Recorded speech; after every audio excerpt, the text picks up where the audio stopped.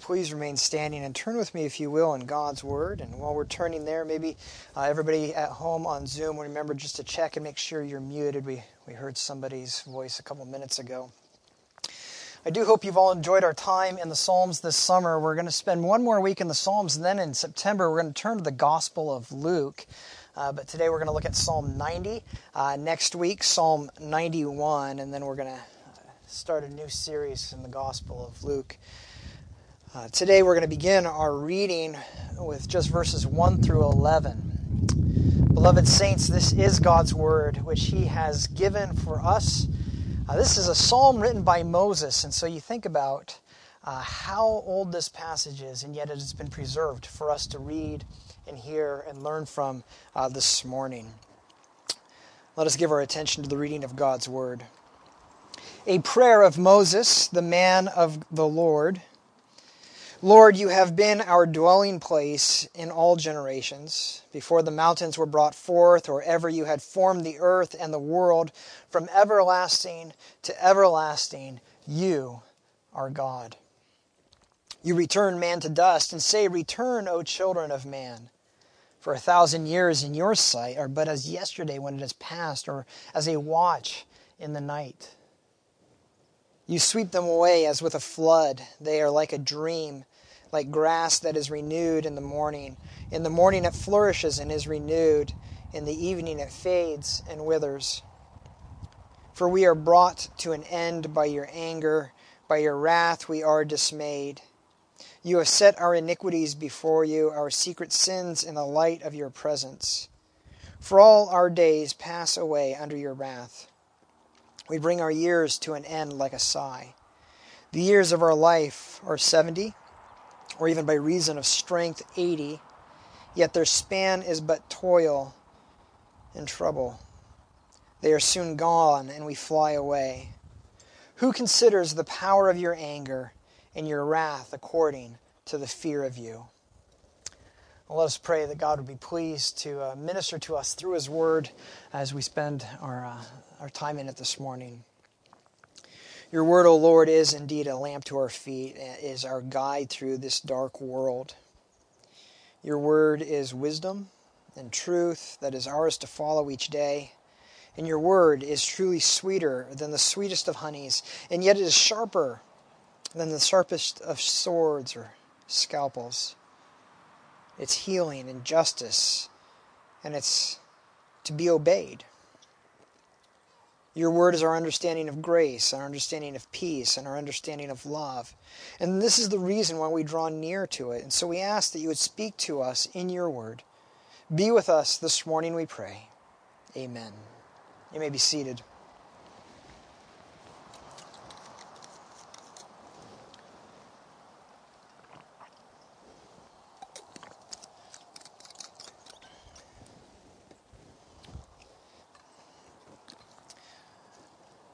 One of the things our children have to learn because of limited resources is wisdom. And we hopefully, maybe not always, but hopefully we see them learn this when they're young, and it can be a heartbreaking lesson. You know what it's like. You're in a store and they see something on the shelf, and it's new and it's shiny and it looks fun, and they want it. They had never thought of it before this moment. They didn't even know it existed before this moment. But now that they've seen it, they have to have it. And they've been saving up, and the money's in their pocket. And they make that decision, and they buy it. Then the next day, what happens? They remember what they've been saving their money for, and the tears come. Because that was more important. That's what they really wanted, but now the money is gone. And in a moment of desire, they spent what they had been saving. And so they come crying to the parent. What can I do, they ask. And you have to tell them, the money's gone. And it's heartbreaking, but it's an important lesson, because the absolute worst thing a parent could do at that moment is pull out some money and say, well, here, I know how much it meant to you. You can have both. Because we have to learn. It's absolutely essential that we learn that in reality, in order to say yes to one thing, we have to learn to say no to something else. Because it's only when we have to do that that we learn what it means to prioritize. Where we learn to decide what's more important and what's more lasting, rather than what's fleeting and trivial and exciting and shiny and new. Because a parent who buys his child everything teaches that child to always expect to get anything they want, to think that our resources are inexhaustible, that there will always be more money, that you'll never have to make a choice, never have to prioritize, never decide what's more important. You'll never ever have to say no to something you want in order to hold on to something that's more important. And what happens? A child who expects everything is seldom, if ever, grateful for what that child has, because it's never enough. Without knowing what it means to go without, he has no way to judge what it means to be blessed, to have something. And so a child who learns to go without seems to always be grateful for what he or she has, even if it's very little. And a child who never goes without is never thankful, even in the abundance of possessions. What happens to that child when he grows older? We know what happens. Having no ability to evaluate, no discipline to say no, he will just rack up debt because he will say no to nothing until eventually his world comes crashing down because he has spent way beyond his means. And yet here's the thing. Money is not the only resource that's limited. Perhaps one of the most precious and most limited resources you have is time. How many times have you said, there are simply not enough hours in the day? How many times have you heard somebody approaching the end of life going, you know what, it went by so fast, it was much shorter than I thought it would be. And this is what Psalm 90 is about. As I said earlier, it was written by Moses. It's the only psalm in the Psalms written by Moses. And it's perfect to read after Psalms 88 and 89. It's almost like God planned it that way. Psalm 88 painted a picture of our broken and fallen world. This world is hard. It's broken. It's not what it's supposed to be. And that should make us sad. That should teach us to lament. Psalm 89 came along and said, but remember, in the midst of that things are not always how they appear. When it looks like evil is winning, don't be fooled. When it looks like all hope is lost, don't despair. And now Psalm 90 turns and asks, how are you supposed to live in this life? What are you supposed to learn? What matters most? And what does a wise life, as opposed to a foolish life, look like in this broken and fallen world where not all things are what they appear? And my hope as we look at this beautiful psalm is really to drive home this one point. A heart of wisdom recognizes that while your days on earth are few, how you use them determines where you will spend eternity. While our days on this earth are few, what we do with those days matters for eternity. That's really what Psalm 90 drives home. Because there are only so many days on this earth. And when you're young, you don't accept that. You know people die, but you think you'll live forever. And as we get older, we struggle with the limited number of days we have left. And much of wisdom is learning to recognize where your true home is. And so that's where we're going to start today. We're learning to recognize our true home. And then after that, we want to look at sin and its consequences, what it does to us, what it does to our worlds and our lives. And then finally, we want to see what a wise life looks like in view, in the face of that sin. So that's where we want to look today. What's our true home? What is sin and what are its consequences? And how does God call us to live in light of all of that? That's really our plan this morning. Now, we've all heard something like this, whether in real life or a movie. There's a young couple in love, and the young man has to move far away. And he's afraid the girl won't go with him, and she assures him she will. And he says, but your family and your friends, your life is here, your home is here. And she responds, we all know what's next. My home is with you. And the meaning is as plain as it is simple. A home is not defined by a structure, by a location. What she's saying is, I belong with you. Anywhere you are, that's my home. Others have said it this way, your home is where your heart is. Isn't this exactly what Ruth said to Naomi? When Naomi urged her, go back to your parents. And Ruth responded with that beautiful statement, where you go, I will go. Where you lodge, I will lodge. Your people will be my people, and your God, my God. Ruth was simply saying to her mother-in-law, Naomi, my home is with you. And this is how Psalm 90 begins. It's not a young couple. It's not a woman and her mother-in-law. It's Israel and her God. And Moses declares for the people, Lord, you have been our dwelling place, our home in all generations. And what's interesting is this is written by Moses most likely during the 40 years in the wilderness. As a people, Abraham and his descendants, think about where they had lived. Abraham originally lived in Ur of the Chaldeans. He sojourned to the Promised Land, which would become Israel.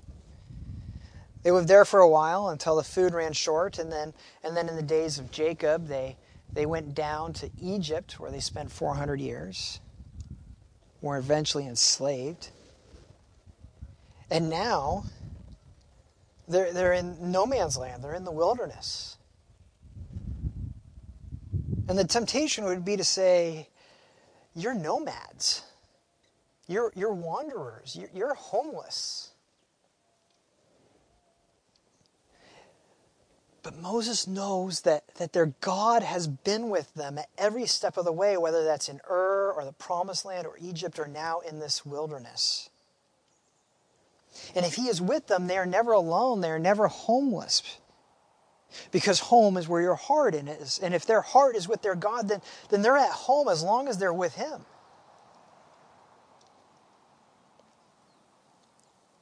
And then he sort of says this is nothing new. He goes back to the beginning, back to creation and before.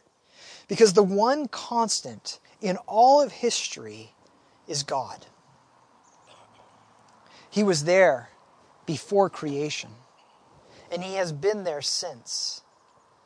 He will be with them forever. And so verse 2 makes that beautiful statement, from everlasting to everlasting, you are God. He is what matters the most. That's the confession. No matter where we go, what we do, what age we live in, you are our God, you are our home, you are what is most important. And that means that back in the beginning, what made the Garden of Eden special was not the plants it contained, or its climate, or its geographic location. It was God's presence. The Bible says it was his garden. He placed the man and the woman in his garden. He's what made it special. He's what made the Garden of Eden home to Adam and Eve. And the same could be said of the Promised Land. It was his gift to his people. It's where he met with them and dwelt with them and provided for them. He's what made it special. He's what made it home. For God's people, home is where God is. And that means ultimately our home is in heaven. This is what the Bible means in Philippians when it says that our citizenship is in heaven, that is really our homeland because God is there, because He is our home. And in many ways, we are like Israel wandering through that wilderness. And yet on that journey, we are not homeless. On that journey, we are not alone because God is with us. He's with us even here. Or another way of putting it is, if we have God, if we have peace with Him, we really have all we need.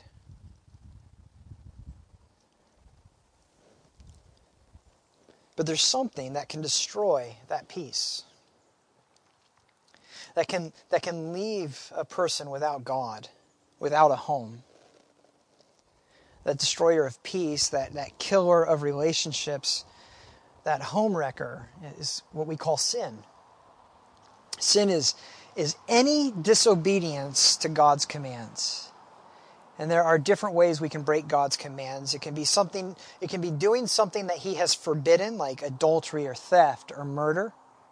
Or it can be failing to do something He has commanded, like honoring your parents or His day each week.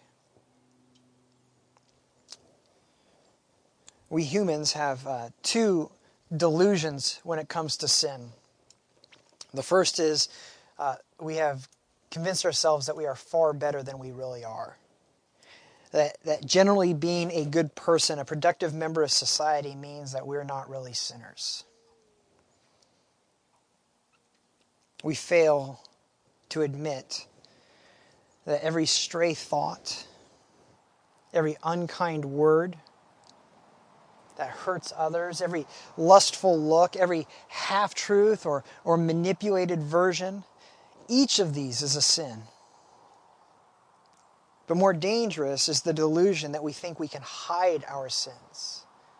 That as long as nobody knows, we're okay, we're safe.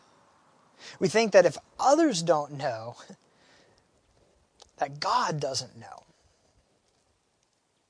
And it's against these delusions that Moses confesses that God knows our secret sins, verse 8, and that He is angry, verse 7. And so while Moses confesses on the one hand that God is their true home, no matter when or where they are, he also confesses that they have all sinned and that not one sin has been hidden from God. That they've broken His commandments, that they've done violence to His truth, and that they rightly deserve His anger and worse. Because God's anger leads somewhere. It leads to death. Because of sin, people die and they decompose and they return to dust. And that's what God told Adam would happen in Genesis 3. From dust you came, to dust you will return, because you have sinned against me. I warned you that the wages of sin is death, and death is coming. And it didn't just affect Adam, but all his children. In fact, verse 3 literally says, "You return to dust, O children of Adam." Generation after generation, century after century, millennia after millennia. This is the constant truth. Death is coming for all. All will return to dust. None escape.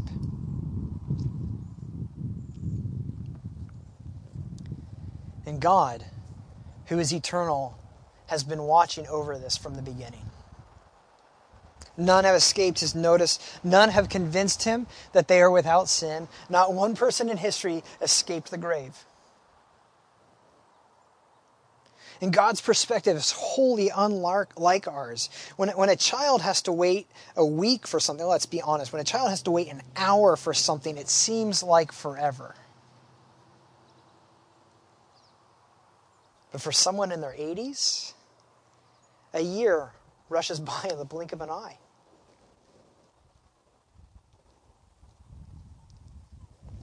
Time changes perspective. But what if you were eternal? What if you had no beginning and no end? What if you're not constrained by time, but actually had created time? Then then it would be hard to distinguish a day from 1,000 years. God has stood watch over creation since the beginning. He's never grown weary. He's never grown tired. His mind is sharp. His perspective is perfect. And this is what he would have us know. People have come and people have gone. Kingdoms have risen and fallen. Fortunes have been made and lost. But not one person has escaped death. Some have lived longer and some shorter, but none have beaten it. A robust life is 70 or 80 years. Some might live into their 90s and go skydiving.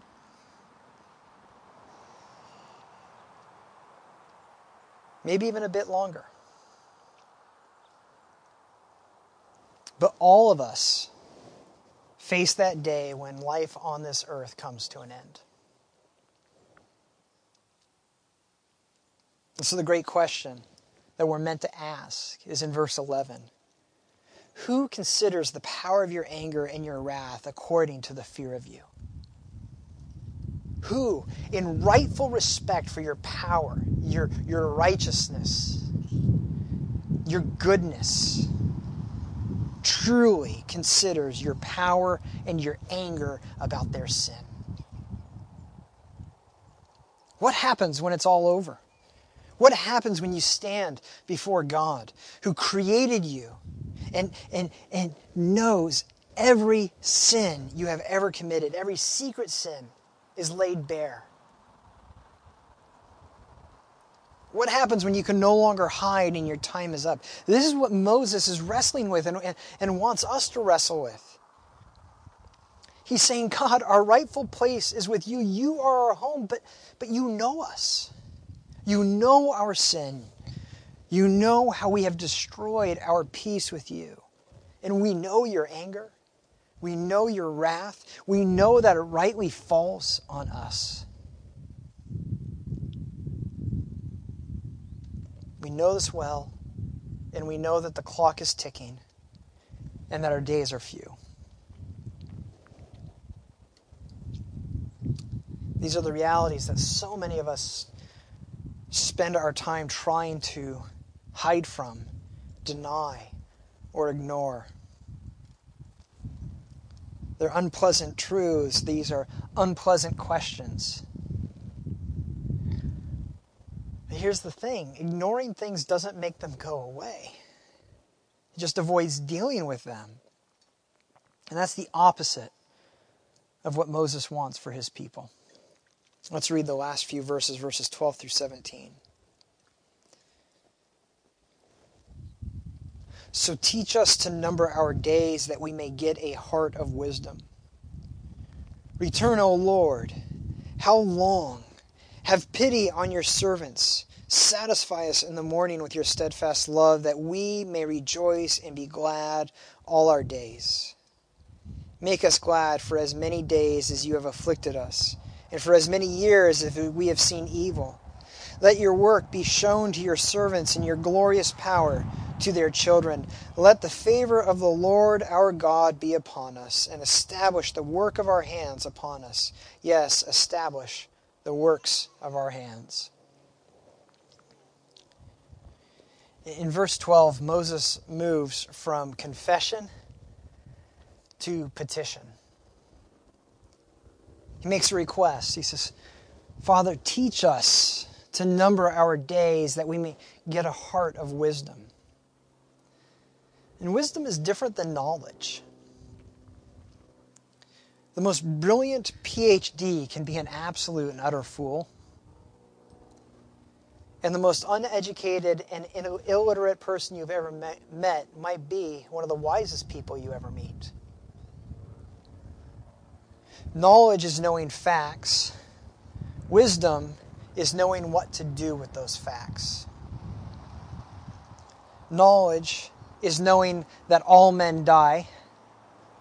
Wisdom is knowing what to do about it while you have time.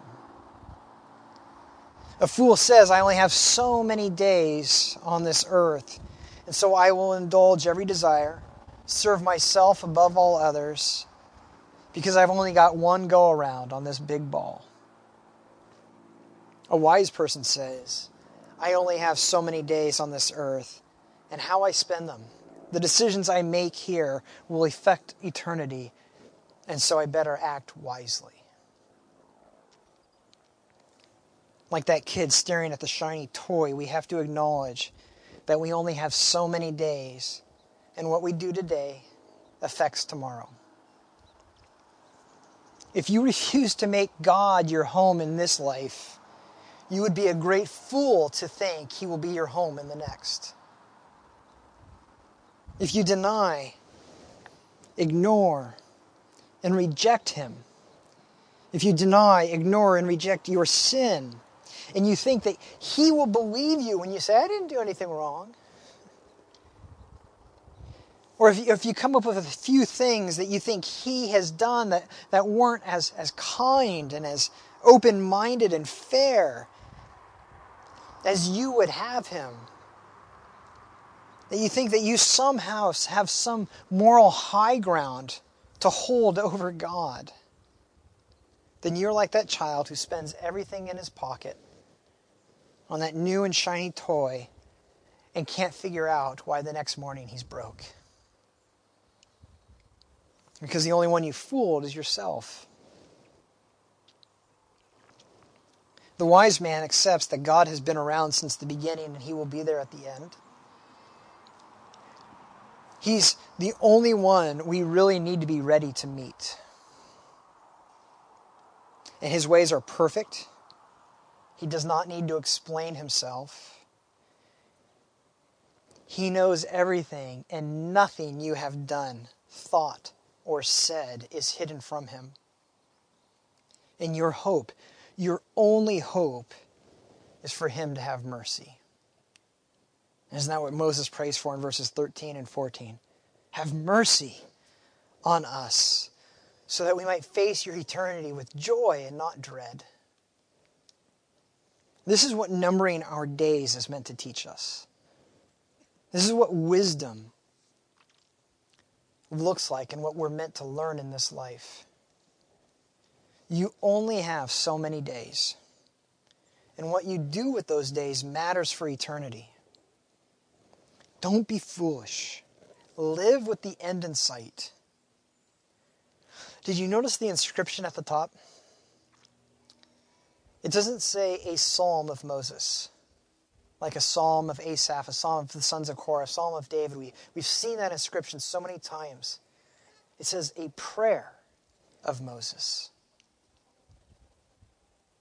This is a prayer of intercession. This is Moses praying for the people. And there are a few occasions when Moses interceded for the people. Each time they were this close to annihilation, to death. And Moses pled with God on their behalf. One such time was at the foot of Sinai. You might remember the mountain was covered with smoke and lightning and fire. And God said, anyone who touches this mountain will die. And the people said, Moses, why don't you head up the mountain for us? Thanks, guys.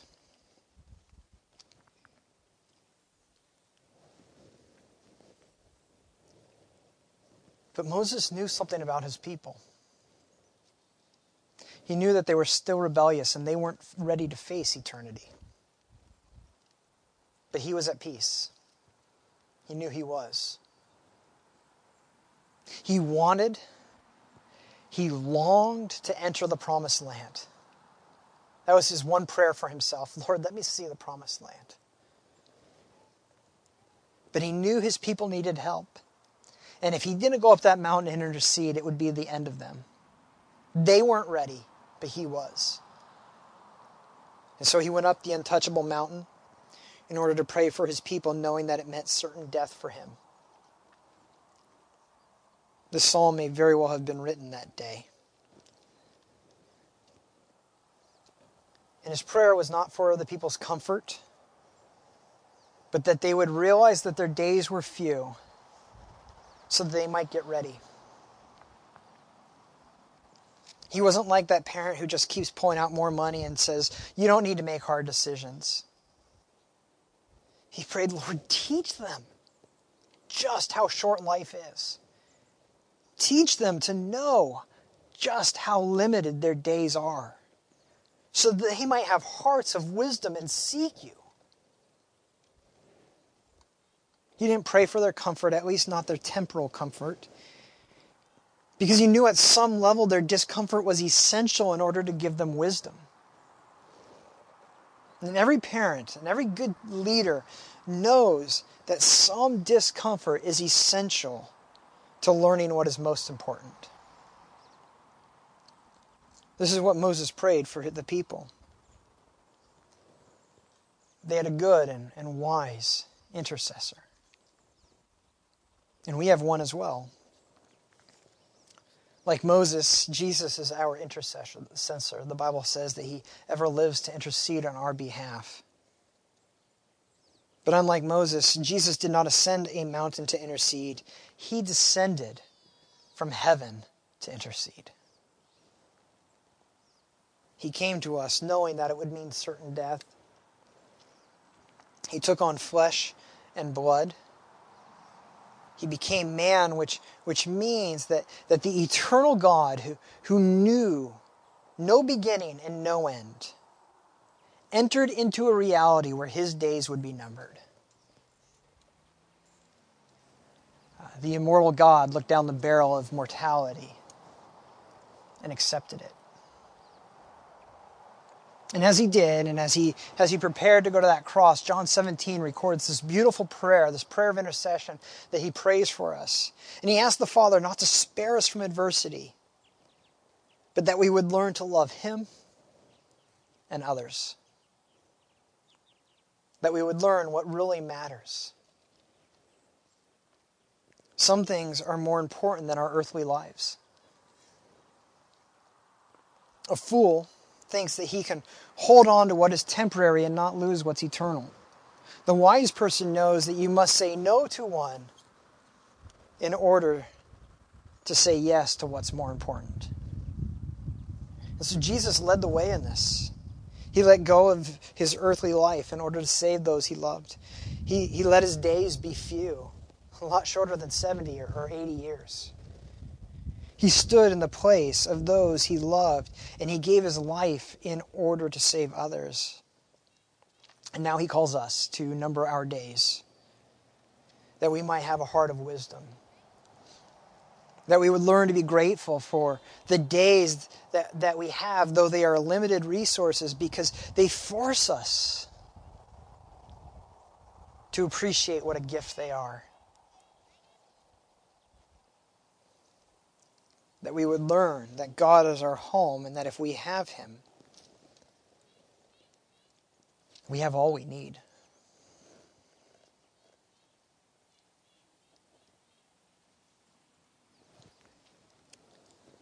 Allowing death to consume him was possibly the most profound statement Jesus could ever make.